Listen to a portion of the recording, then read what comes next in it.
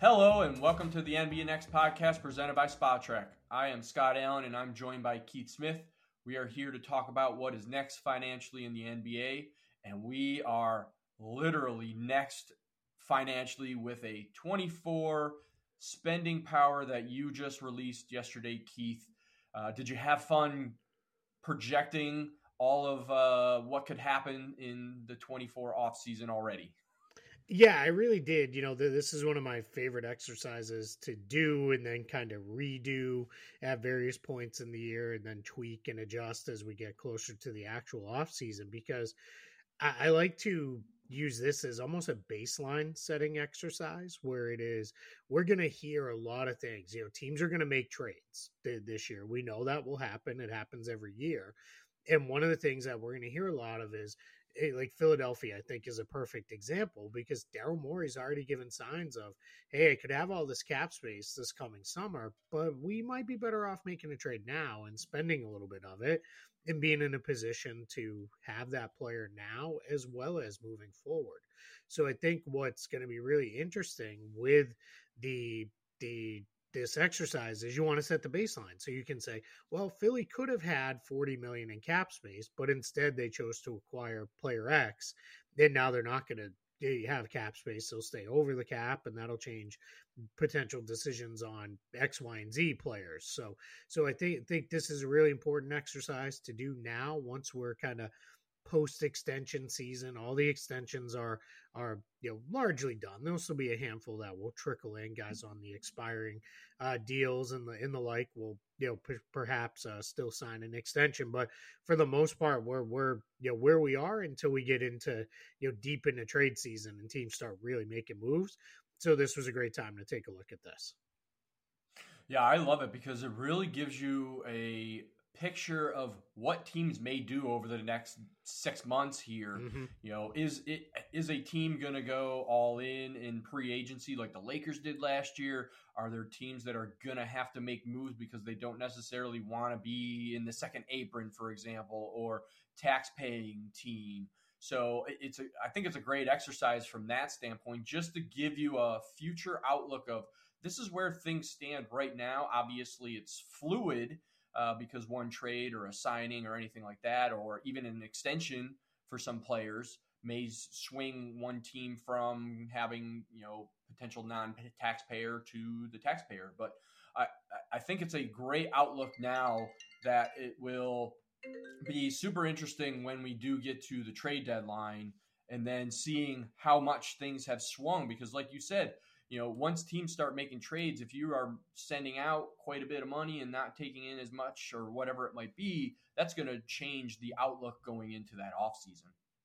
Yeah, absolutely. It really does. It's, sometimes there might be teams we have listed here as not really being a cap space team, and they shed a bunch of money and now they are a cap space team. And then there's other teams when we get into these types of things where they are a cap space team and then they take on a player or two. And it's also, it was good to do this and see where are we in this new world with this CBA. One of the things that I think was really important is in the past, it's always been we had kind of cap space teams, we had non-taxpayer teams, and then we had taxpayer teams. So those were our three buckets. Well, now with the new second apron or the super tax, as we like to call it, being introduced, that has turned into there's now a fourth bucket of teams.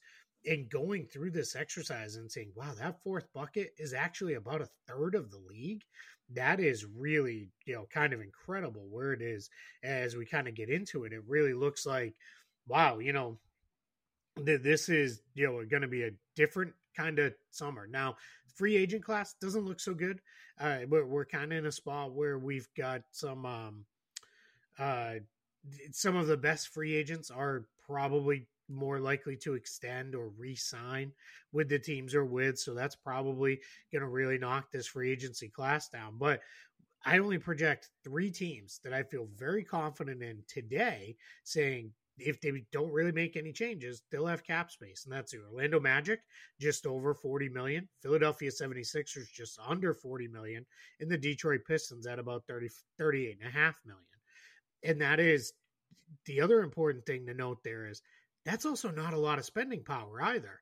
I know that sounds, 40 million sounds like a lot. That's not even enough to get a full 10 years of service max guy under contract. It's not even enough, I don't think. Well, let me double check to get a regular max, and it isn't, because that's going to project at about 42.6 million. That's the kind of guys that are coming off that first or second contract type player. So that's a very interesting spot to be in, where even the cap space teams, it's not like they're sitting out there saying, yeah, we're going to pick off the 2 or 3 best free agents and build that way. We've really seen the league turn over a period of about 3 seasons, where it has turned into extensions and then making trades is the way to improve your rosters.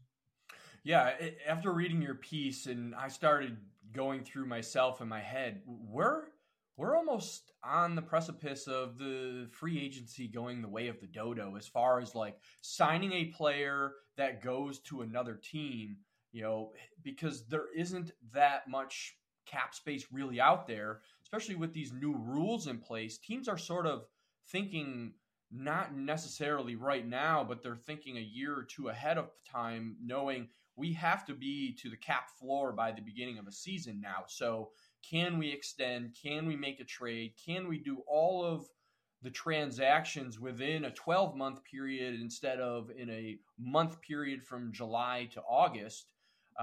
So if I had to project this out, I think we're going to start seeing less and less cap space teams, as you're alluding to here. Yes, you say there could be cap space teams if they renounce and that kind of stuff and then get into having some cap space. But with the way the rules are structured with this new CBA, it's almost like free agency isn't going to be a thing anymore. Am I reading that wrong? I'm not going to say you're reading it wrong, because I think there's certainly truth to that right now where we stand. It may be a momentary thing. We may see some teams pivot back towards, all right, let's go free agency. But at this point in time, it's an absolutely right read where, as I was kind of going through it and I was looking at, all right, who are some of the best free agents? Because that's part of this exercise too, right? Is this team going to push for cap space, or are we going to be in a spot where, all right, they're not going to push so much for cap space because some of the best free agents are very unlikely to change teams. So as I kind of go through it, like guys like LeBron James, Kawhi Leonard, Tyrese Maxey, Drew Holiday, Paul George, none of those guys are very likely to change teams. So those are some of the best free agents. So some of the best guys who potentially could change teams, you're looking at guys like Pascal Siakam, DeMar DeRozan, OG Anunoby. Those are the guys that could be very available. But what we might see instead of, all right, let's hope that that's the way it goes, we could very well see a team say, all right, let me go get this guy now, and then I have either the player's bird rights or I have the ability to extend them if they are extension eligible, and you have all the timing constraints on that. But that's what we could see ultimately happen is, all right, I'm getting the guy because I kind of know, all right, I'm going to keep him. For example, Pascal Siakam coming, he's on an expiring contract. He has said he doesn't really want to be traded because he's not going to extend anywhere unless it's with the Raptors.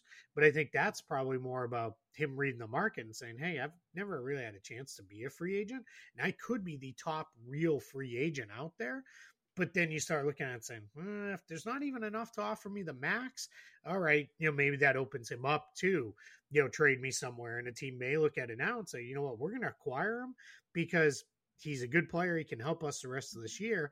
And also we can get his bird rights, which are going to be very valuable because he's not maybe a really risk to jump to another team.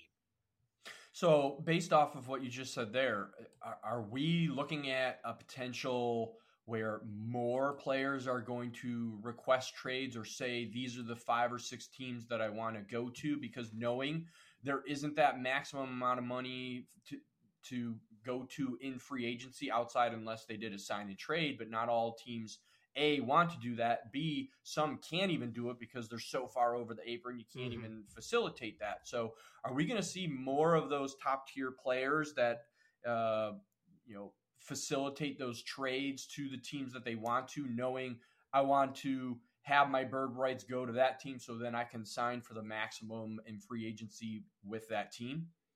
Yeah, I think it's certainly possible. I don't it's hard because you have to be a very good player to be able to pull that off. To be able to especially limit your trade market to where you specifically want to be.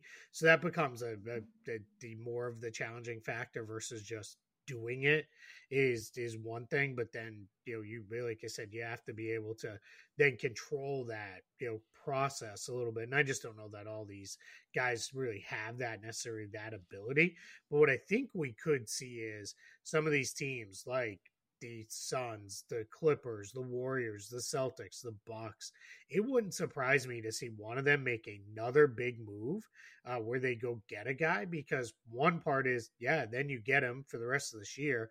You also have his bird rights, and those teams are going to be absolutely unable to acquire that kind of player after the trade deadline this year, because what happens is part of the squeeze that's coming on those teams that are up and over that second apron, what's going to happen for those guys is those teams rather, they are going to be extremely limited in their ability to acquire outside talent. They will pretty much be trade limited to matching 100% of the salary, no more. Right now they get that little buffer, that 110% buffer. That's not a thing anymore. That goes away. And they can't aggregate together salaries, meaning they can't take a $30 million player and a $10 million player and go get a $40 million player. That's no longer going to be allowed.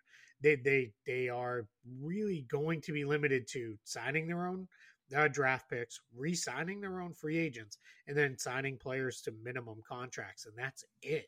And like I said, that's a third of the league. There's 9 teams that we project right now to be kind of in that position where that's what they're limited against. Now, some of those will change some because they'll do some stuff throughout the course of the season that maybe reduces their financial outlay. But for now, that's a third of the league that is in that spot. And what they may be looking at it is saying, hey, right now, we have 3 more months till the trade deadline in February to kind of, if we want to go get Pascal Siakam, for example, I'll just keep using him. If we want to get him, we got to go do it right now. This is our last chance to do something like this. So we may see moves like that where some of it's player driven, but I think a lot of this is going to be team driven from the side of Last Chance Saloon to add a whole bunch of talent to our roster, because we have no other way to get a guy like that for probably a 2-3 year window until we can reduce our salary, move some money around and really get back into a place where we're under this second apron and we can actually have the freed up ability to go acquire players. Yeah, and looking at those nine teams, I mean, most of them are pretty deep in. I mean, or all in. I mean, the Bucks just went all in. Minnesota's been all in since last year, making the big trade for Gobert. All the teams you listed here are pretty much all in. So unless they're going to sort of rip it up and trade some of those heavy pieces to get lower or below the second apron, some of them are stuck, like you said, for a few years here, which is going to be fascinating to see that a third of the league is handcuffed essentially. And then you have all these other teams that can actually operate under the quote unquote normal conditions that they've been used to. So it's going to be super interesting from my standpoint to see those other teams making moves. I mean, we've already seen a little bit of it where, we'll trade you a second round pick for some money or for a draft pick, so that they can, those second apron teams have something to operate with.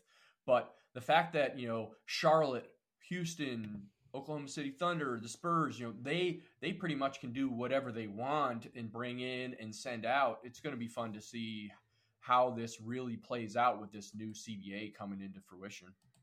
Yeah, and again, I can't emphasize enough that this year, like, we've got a few more months left for those really expensive teams to do a lot of different things, right? They have just that much more flexibility. Now they have some restrictions on them right now.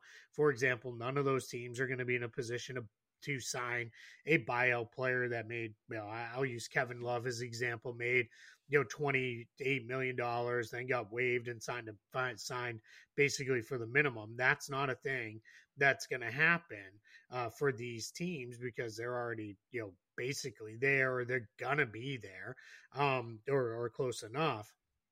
And so what we're in a position to see here, though, is what happens. And now the other thing, of those 9 teams, you're looking at some of the very best teams in the entire league, right? Teams that I think everybody is saying, yeah, if I have to pick a title team, it's probably coming out of that group. Maybe there's 1 or 2 others you can sneak in from one of the other groups, but that's where it's at. It's just going to be very interesting to see which one of them says, all right, you know what, more caution to the wind. Let's really go in. Let's really say, let's go get this done. Let's go get, a trade done, and we're going to add, and we'll deal with all the fallout later, and we'll figure it all out. Because again, this is the last window to do moves like that for a lot of these teams that are up over that second apron. And then, our kind of middle class teams, that's, again, roughly a third to half of the league, is kind of sitting in a spot where it's like, all right, a few are probably going to have the non-taxpayer. A couple may have that. They may be the taxpayer MLE. And then you've got a couple teams that it's, all right, they're going to be the taxpayer. So like Dallas is in a spot where they've got a lot of room under the second apron, but they really only have 1 roster spot to fill. So they can use that taxpayer MLE. It'll be just over $5 million, go add a player and kind of keep things moving.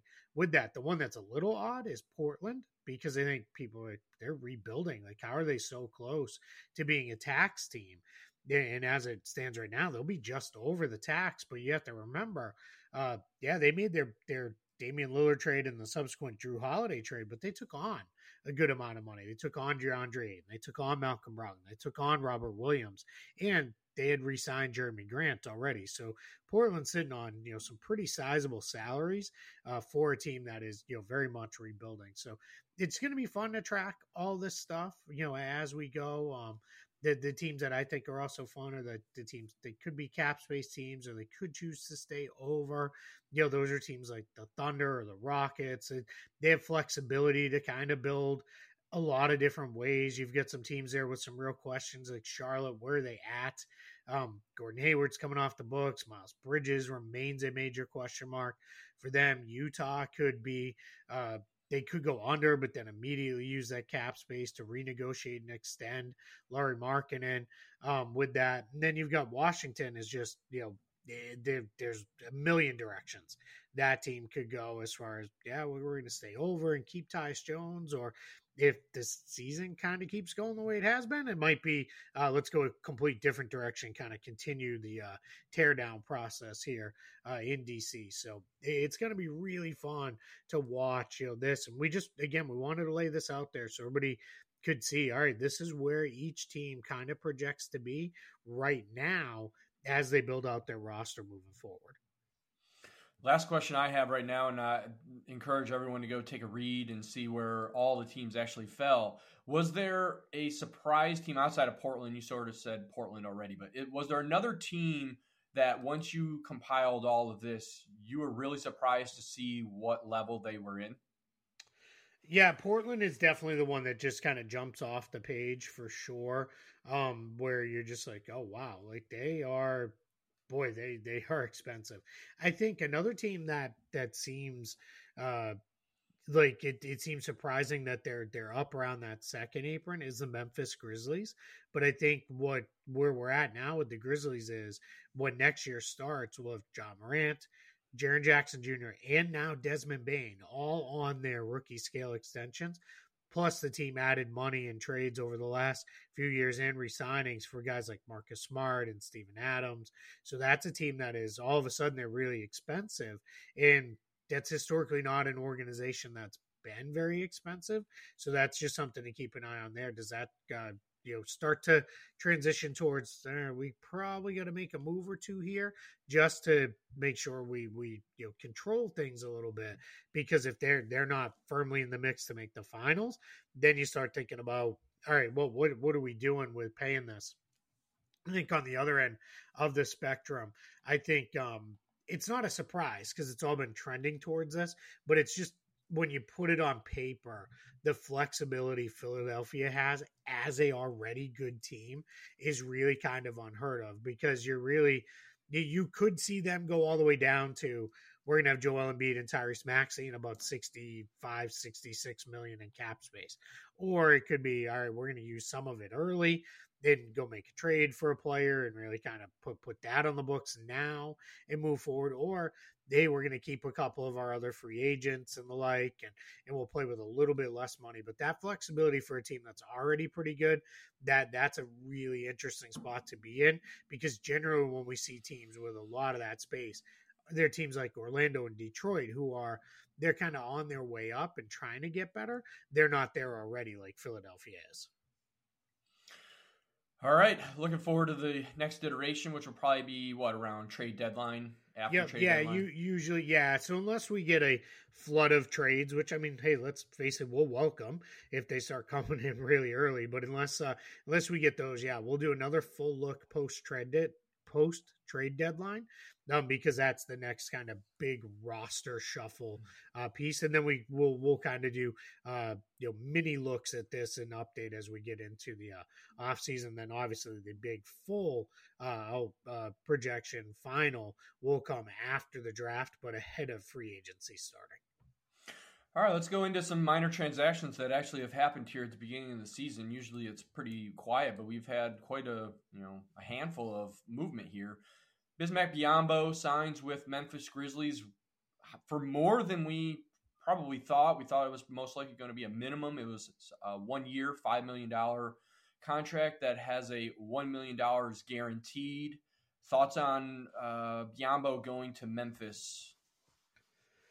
Yeah, the $1 million guaranteed part makes a lot of sense, because that's roughly what they did here was, I think we talked about this a little bit, but it's worth refreshing.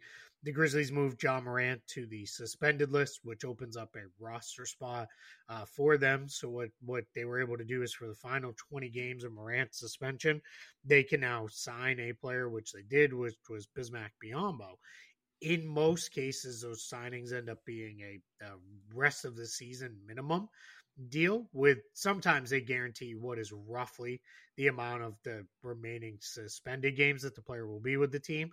That's what Memphis did, but instead of making it a minimum, they made it a $5 million transaction. And by signing it so early, any signing restrictions will lift well in advance of the trade deadline. So now Memphis has another $5 million trade chip if they need it there, and then they can move on. He's already starting for the Grizzlies, as their front court's just been decimated by injuries. So we'll see kind of where that goes. What is interesting, though, is giving him $5 million and giving him the $1 million guarantee. That kind of locks into, unless the team is really in rough shape or Biyombo is really bad, they're probably going to waive someone else when John Morant returns after the 25 games are up of his suspension, which happens I think the last one is right before Christmas. So when he kind of comes back to the Grizzlies, the contract size for Biyombo says he probably sticks and they move somebody else, but we've got it, still over almost 2 months to go until we get there. So that's going to be something to just keep an eye on. The Golden State Warriors signed Gui Santos. I hope I said that correctly. It's Guy. Yeah, Guy. All right. Yep. 3 year, $5.14 million. They used the second round exception. Now, when I saw that, I was, I kind of scratched my head. So I'm hoping you can clarify. So this new second round is retroactive to anyone that hadn't signed. That was correct. A second round pick. It's not just from this season forward. Is that correct? Yep, that is correct. Yeah, you can sign anybody who you own draft rights for that was a second round pick. So there are ones that are hanging out for years and years there. Some that are certainly not coming over, which is just kind of funny that the teams continue to retain their draft rights. Guys who are older than you and I, Scott. So they're probably not making their NBA debut at in their 50s and 60s. I'm guessing. So, but then there is guys like Santos who were drafted. He was drafted in 2022, and the Warriors essentially drafted him and then stashed him in the G League. He played in the G League last year.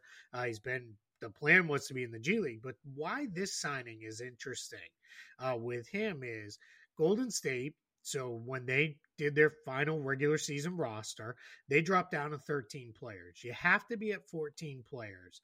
You can only go under the 14 players, and this is on standard contracts to be certain. You can only go under 14 players on standard deals for up to 2 weeks at a time. And in this new CBA, you can only do that for up to 28 days total in the season. So you can't even play the old game of, all right, do it and then waive the guy and then do it for 2 more weeks and waive the guy. So in the Warriors case, because one, they are a tax-paying team, which we know, they are a repeater team, which I think most people know, and they are so far deep into the tax brackets. Every signing they make roughly accounts for about 6 to 7 times what the player's actual salary is being paid as far as the tax bill goes, because that's the penalties they get hit with. So what we saw the Warriors do, rather than bring in a prorated veteran guy like Rudy Gay or Rodney Magruder, 2 guys who were in camp with the Warriors, excuse me, rather than do that, they chose to bring in Guy Santos. And why this is also different than just signing any undrafted player or anything like that.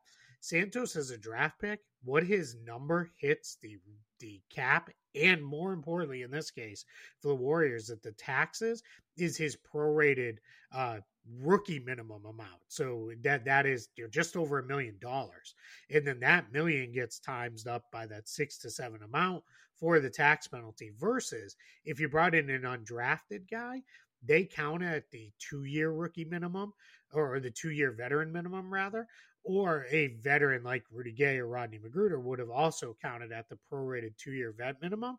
In this, by doing it this way, the Warriors saved about almost $7 million total real money in terms of tax penalties by bringing in Santos as one of their own draftees to come in. Now, are we ever going to see Guy Santos on the court for the Warriors? Maybe here and there in garbage time. But for the most part, they signed him. They immediately reassigned him to the G League. So for Guy Santos, great work for him. He gets paid a little bit more than he would have got paid otherwise. And then he gets to go play in the G League, which is where he is. And his guarantee amount of $75,000 reflects what his G League guarantee likely would have been to go play in the G League for the Warriors. So we're just in a spot where this was really all about tax adjustments for Golden State, but important when we're talking about $7 million in real money. Kevin Knox signed with the Detroit Pistons. He goes back to there after he was there for a stint, wasn't he? Yep, and then he got traded to Portland last year at the deadline. So they brought him back just to fill a roster spot. Why are they signing him now? Yeah, I think what happened with Detroit was they were odd to me for a team that is not great to sit on an open roster spot. But what it seemed like the Pistons were willing to do was, hey, we're going to sit on an open roster spot. We're going to play our 2-way guys. We'll kind of let it go. Stanley Umude, who's one of their 2-way guys, has been seeing regular minutes in their rotation. But then what happened was Bojan Bogdanovic has been out longer than I think initially was expected. Same with Isaiah Livers. Monte Morris and Alec Burks both went down with injuries. And then you had they got hit with some illnesses as well. And all of a sudden it was, all right, we need bodies. We need someone who we know can just step in and play and do what we need. And I'm guessing that turned them to, hey, Kevin Knox is available. He was with us last year.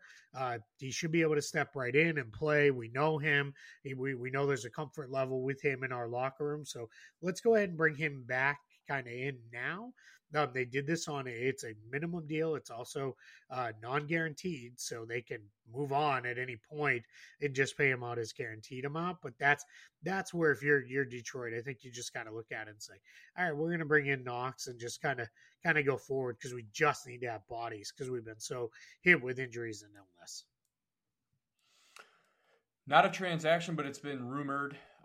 So maybe it's coming down the pipeline. Primo is reportedly going to convert to a standard. So I just wanted to do a quick NBA 101. What does it mean for a player to go from a two-way to a standard instead of, the Exhibit 10 to the two-way that we talked about a couple weeks ago? Yeah, so once we're in the season and a player's on a two-way contract, the team has kind of unilateral rights to convert them to a standard contract if they want to. The player can't block it. The player can't say no. So what happens in this case is with Josh Primo, the Clippers are going to convert him, by all reports, to a standard contract. It becomes a 1-year, rest of the season standard contract, and then whatever rights the team would have to the player after, whether it be restricted or unrestricted, those will hit. The other option that we see quite often is the team and the player agree to, it's not a straight conversion, but what it is they end the two-way contract and they immediately sign the player to a standard contract, but it can be a standard contract up to whatever signing exception they have allows. It's often the minimum exception, and in this case with the Clippers, that's what it would be, which would be a 2-year contract at the veteran minimum amount, of course, prorated for where we're at in the season. So there's a chance that could be what happens here with Primo. There's also a chance that what the Clippers are really doing here, they have to do this by next Wednesday. Again, they were after the James Harden trade. They dropped down to 13 players on standard contracts because they immediately moved Philip Petrusev in another deal. So what the Clippers have kind of done here is, as they look at their roster, they've got to get this transaction done. But if you wait until the deadline to do it, which would be, again, next Wednesday, which I think is the 15th, they could do that then, and they save quite a bit because right now Primo doesn't cost them anything against their tax bill. So because he's on a two-way contract. So that's my guess, is they're just going to hold out. There's also the slight possibility, because of the injury to Mason Plumlee, where he's going to be out for several weeks with a knee injury that he suffered a couple nights ago. The Clippers may be rethinking and saying, all right, this is not the straight path we want to necessarily go down. We may need to add another big. So maybe there's some rethinking of this that's being done. But my guess is what's going to happen here is they're just waiting until the deadline. They're going to save another week's worth of tax money off of converting Primo. They'll convert Primo to a standard deal. Probably in this case, I think it will be a straight conversion. And then they're going to backfill his two-way spot with Xavier Moon, who's a guy he's been with the Clippers the last couple of years, on and off the regular roster, but played in their G League program. And now he'll come back to the team on a two-way. Last question I have with Primo, which is why I added him, is the reportedly is he was suspended for 4 games. So when his suspension, for the amount of money that he is being docked, is it going to be based off of the standard contract? Does it come out of what he would have made with the two-way? How does that work? Yeah, it's a good question. I think in his case, because he's already on the roster, it's already coming out of where he would be with his two-way deal. But that's a good question. We could see. I would have to look into that a little bit deeper to understand, all right, does this ding them because of where he is moving over to a to a standard contract? Do they kind of collect it from there. That's a question I'm not entirely sure of. The answer to, I think it's already been done because we're clearly more than 4 games into the season, Right. and I think that's why it's been done the way it's been done. But it could be we could see him converted and then immediately there. But I think two-way players can be suspended just like anybody else can. So I assume it's already been taken care of. Okay, awesome. All right, we are 8-9 games, depending on what team you're looking at, into the season. We had so much movement, new signings, the big trades, extensions. So on a super small sample size of 8 or 9 games, what's your biggest surprise team right now? Yeah, I think on the positive end, it's the 76ers getting off to that 6-1 start. They've won 6 in a row after losing on their opener. They've really played well, and I think we've seen this team that they could have let that James Harden distraction linger over them as they kind of got the season cranking up here, but they really didn't. They played through that quite well, and now they're in a position where not only did they play through that quite well, but now it's gone. It's over and done with, and they can just move forward with, all right, this is our team. This is what we know, and we're gonna kind of keep moving into the next iterations of whatever we are. And I think there's still probably more moves to come for that team, just given the way things are kind of set up for Philadelphia. But they've been really impressive. And then I'll also say the Houston Rockets, they lost their first 3 games, and it was kind of like, all right, everybody was super high on these guys and maybe jumped in a little too early, and now they've won their last 4 games really in pretty impressive fashion, beating some good teams in that stretch and beating some of them pretty badly. So I think Houston is starting to kind of come around. I don't know that I'm going to say they're going to be right now they're 6th in the West. I don't think they finish there. I don't even think they finish in the play-in race, but if they're battling for a play-in tournament spot by the time we kind of get to the trade deadline, that's a win, because that's a huge step forward for this team. All right, so what's the biggest surprise on the negative side? I'm just kind of looking at the standings. There's a couple teams that it's clearly injury driven, like Memphis. Mm-hmm. I don't think anybody thought they'd be 1-7. I think we all thought, all right, they might struggle out of the gate, but they've really struggled. Their offense is it's tough. They're really struggling to do what they need to do offensively right now. And teams are really, when I watch them play, teams are loading up on Desmond Bane and making life really difficult on him and forcing other Grizzlies to beat him. And he just doesn't have the help he needs with John Morant out right now. So that's one team that has really had some struggles. And then it's not a surprise to me because I wasn't very high on them to begin with this year, but the Chicago Bulls, they're 3-6. They just can't seem to get out of their own way. It just further leans towards, where are we going with this team? What is the goal here? Is the goal to be 41-41 and in the play-in tournament?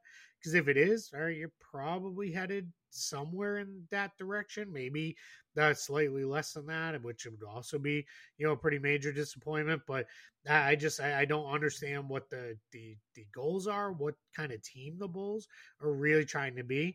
And that just always leaves me a little frustrated, because it's kind of like, as you get to this point, it's like, all right, what are we doing here? Where are we going? Because just sitting in the middle is not a place where you should want to be, but they seem perfectly content with it. So is there a team, not that they will right now because most of the league is trade restricted until December 15th, but is there a team that if they could and should pull a trade to try to fix the ship now, is there that team, or are we just too small of a sample size? Yeah, I think it's probably still too small. Again, I mean, I'm not going to continue to pick on the Bulls, and I certainly don't expect the Bulls to hold a fire sale and start selling off all their guys, even if that is the direction I think that this team should probably head in. But I think we're in a spot where it's a little too early. I think teams that have struggled out of the gate that we had high expectations for can very easily look at it and say, all right, it was injuries, or we're really working in our new guys and we're trying to figure this out. One team I am going to say we probably want to keep an eye on, and I'm not saying that they should do anything today, but we're probably getting closer to that point. The New Orleans Pelicans, at some point, something has to give with, look, we just got to get guys who can play and are going to be on the court more often, because I think we're in a spot with the Pels where it just, this mix has too many injury risk players where we're betting on the upside, but if we're not going to get there, like what are we doing? Where are we going with this? So that becomes a major challenge of, all right, what is this team going to be? And I'm just kind of got my eyes on them a little bit of, it's not make a trade just to make a trade, but make a trade to try to shake things up and get more more knowns, I guess, health wise in the door. Get some guys that you feel pretty good are going to play, 70 plus games each year, and you can feel pretty good about being on the floor. Because right now, that mix is just really not working.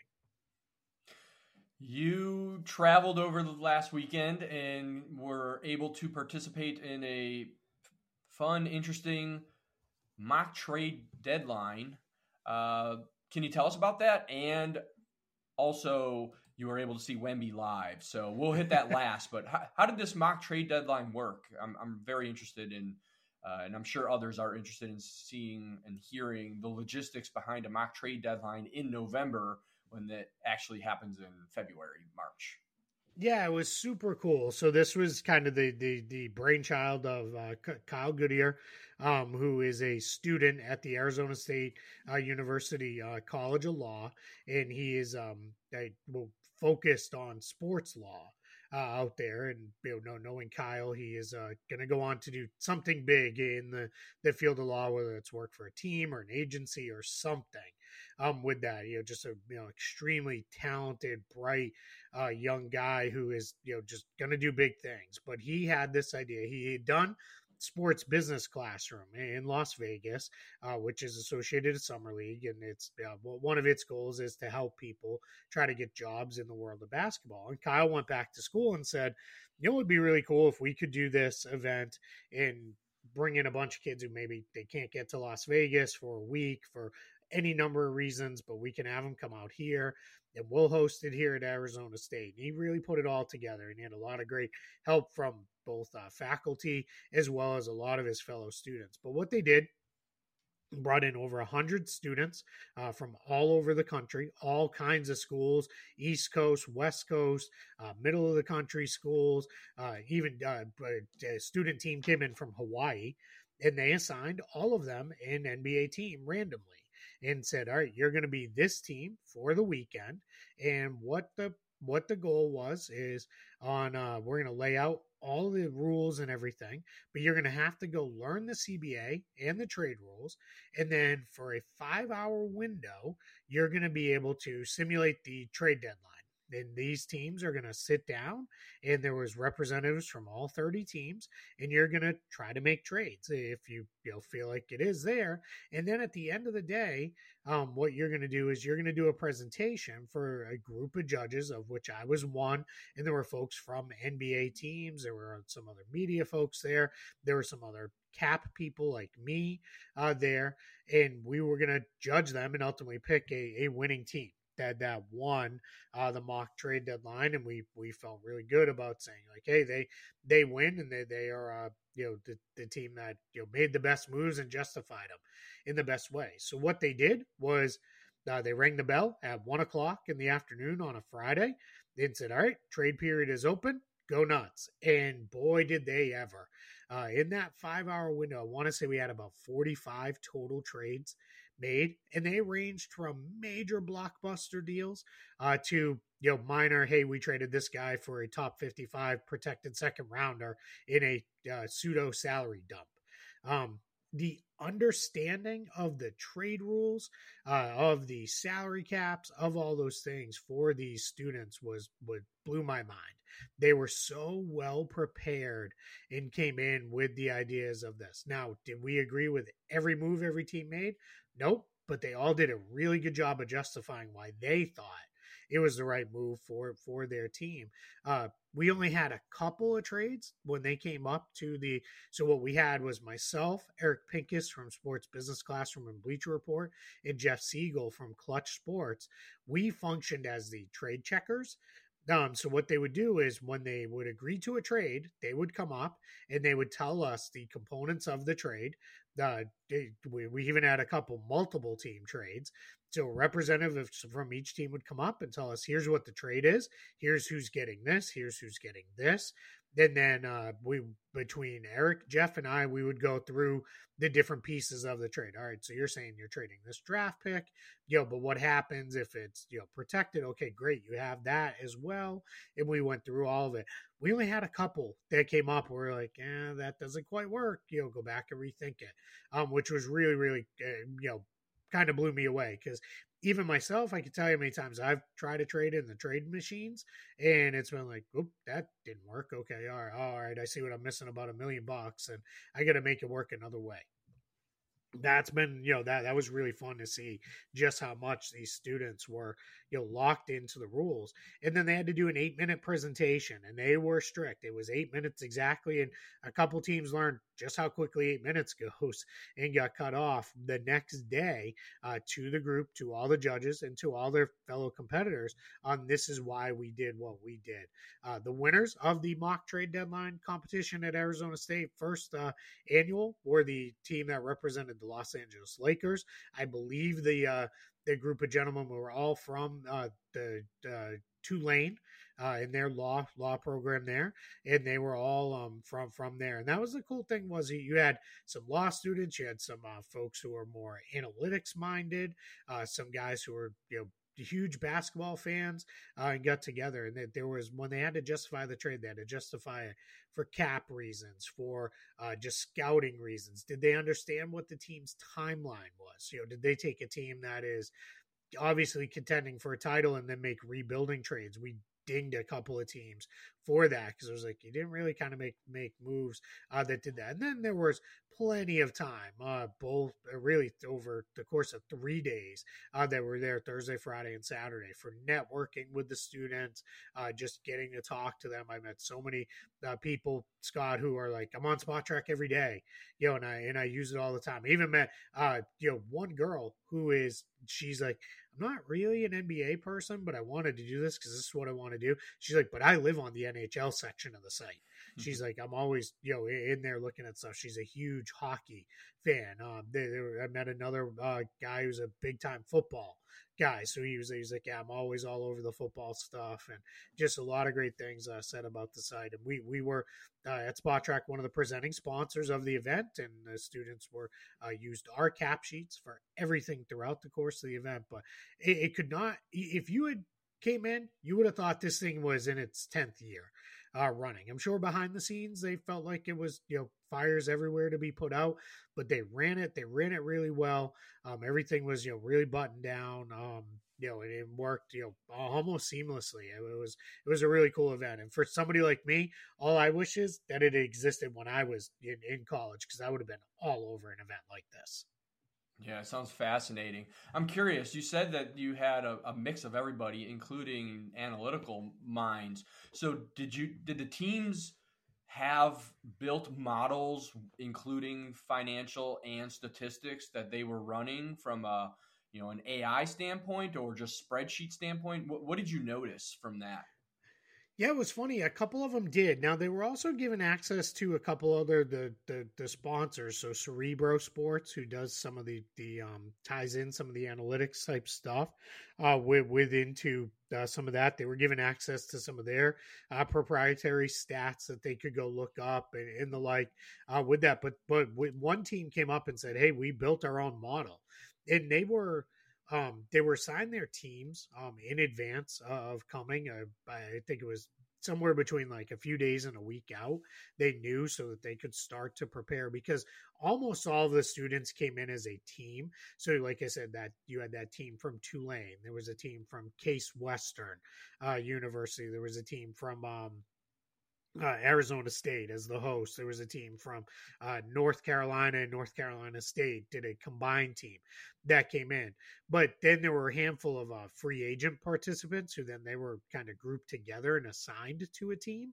And they were put together, but they were all given a chance. And one of these teams came in and said, yeah, we built our own model, which they basically said, we knew what we wanted to do as a team. And in their model that they built, they targeted upside players on value contracts. It was kind of funny because it was almost like in the movie Moneyball when Pete is like scrolling through his spreadsheets and he's like, there's a team in here we can afford, right? It wasn't exactly like that because we're in the salary cap environment, but it was kind of like that where they're like, we picked out these, 5 players that we wanted to target to go after. And those were the guys that they ended up getting a couple of them, which was pretty cool to see, that they put that level of effort into, we really want to get this. And it was funny. There was, I think you had a couple teams that they were very late in the day on Friday and they were hardcores, just like kind of the real NBA. The trade deadline period ended at 6 p.m. And they were literally, if you weren't in the queue, and in this case, it was an actual queue of people standing in front of us at the trade table. If you weren't in that queue, you could not get in late. And if something failed at that point, which thankfully none of them did, but if something had failed, it would have been like, all right, well, this is completely out. So it was a lot of fun to kind of go through those logistics as well. Yeah, it'll be super interesting to see how this it grows over the next few years if it does continue to do so. How was Wemby Live? Unbelievable. So I landed early Thursday morning in Phoenix time after getting up ridiculously early here in Orlando. I left the house here at 3:30 in the morning. It was up at 3 a.m. I landed in Phoenix with the time adjustment and everything. It was it was probably about 10, 11 o'clock by the time I got over to my hotel. But because Phoenix had the World Series in town the night before, they had a massive accountant convention in town that weekend. It was like 100,000 accountants were in town. And you had the Suns and Spurs. The Spurs, they played one of those mini series where the Spurs were in town 2 days in a row. And I believe it was the final NASCAR race of the year. It was coming in town that weekend. It was packed. So the hotel was beautiful. The staff was amazing. They helped me set up somewhere in the lobby so that I could work. I'm off of their Wi-Fi because it took a while to get to a room. So the reason why I'm saying all this is I literally, by the time I got to my room, it was like 2 hours before the game was going to start. And I was like, I'm so tired. I think I just want to go shower and grab a nap and then grab some food and just call it a night and go to bed. And then I said, you know what? If something crazy happens, I'm never going to forgive myself for not going over to the game. So I went to the game. I got a ticket, which was a pretty good seat because I didn't want to go on a credential because I wasn't sure. I didn't want to ask for a credential and then have my travel get messed up and not be there, knowing because there were a lot of international media there because it was that 2-game mini series. I think it was a chance, hey, one of the best teams in the league in Phoenix, and we can cover Wemby twice in the same city without having to move around the U.S. and all that. So I got there, got my ticket, really great seat. That arena in Phoenix, it's one of the older ones in the league now. So you're still like every seat in the place is good because it's just not this giant cavernous place. It still feels relatively small and intimate, but watching him just in person for the first time since Las Vegas in a real game where he clearly was not exhausted and just run down like he was in Vegas because his season in France had just ended a week or two before. He was an experience. And the Spurs were up big in that game. They blew a big lead. The Suns rallied.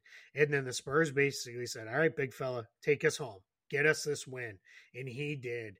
And it was just so cool to be there to watch his that was almost like his first big NBA moment where it's like, all right, this guy is going to be something because he dominated the game on both ends of the floor. There was just at points, there was nothing Phoenix could do with him. And that was just so cool to watch and experience live. Like I left and I said, the advice I can give people, always go.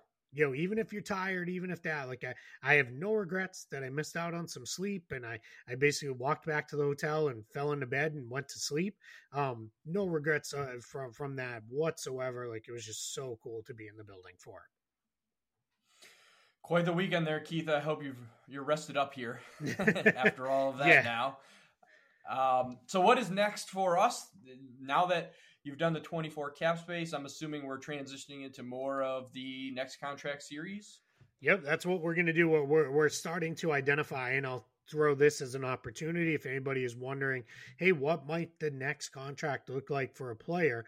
All we ask is, don't ask, like, what's Jaylen Brown's next contract going to look like? And no one cares. He's on it now. Like, that's what his next contract is for several years. Or, well, what is it going to look like for Anthony Edwards? He signed an extension. Like, there's nothing there. But if you have a player where you're really like, man, I really want to know, what is it going to look like for this player? What can he do? It's even more fun if they're not just going to be a free agent, if there's extension possibilities and the like, just because it gives us a little more variance to write about. Hit me up. You can find me on social media. My email is in my bio as well on Twitter X. You can send me an email suggesting a player. I'm more than happy to add them to the list. But we're going to get into more of the next contract stuff. Before we know it, I mean, we're roughly a month out from the early trade season opening.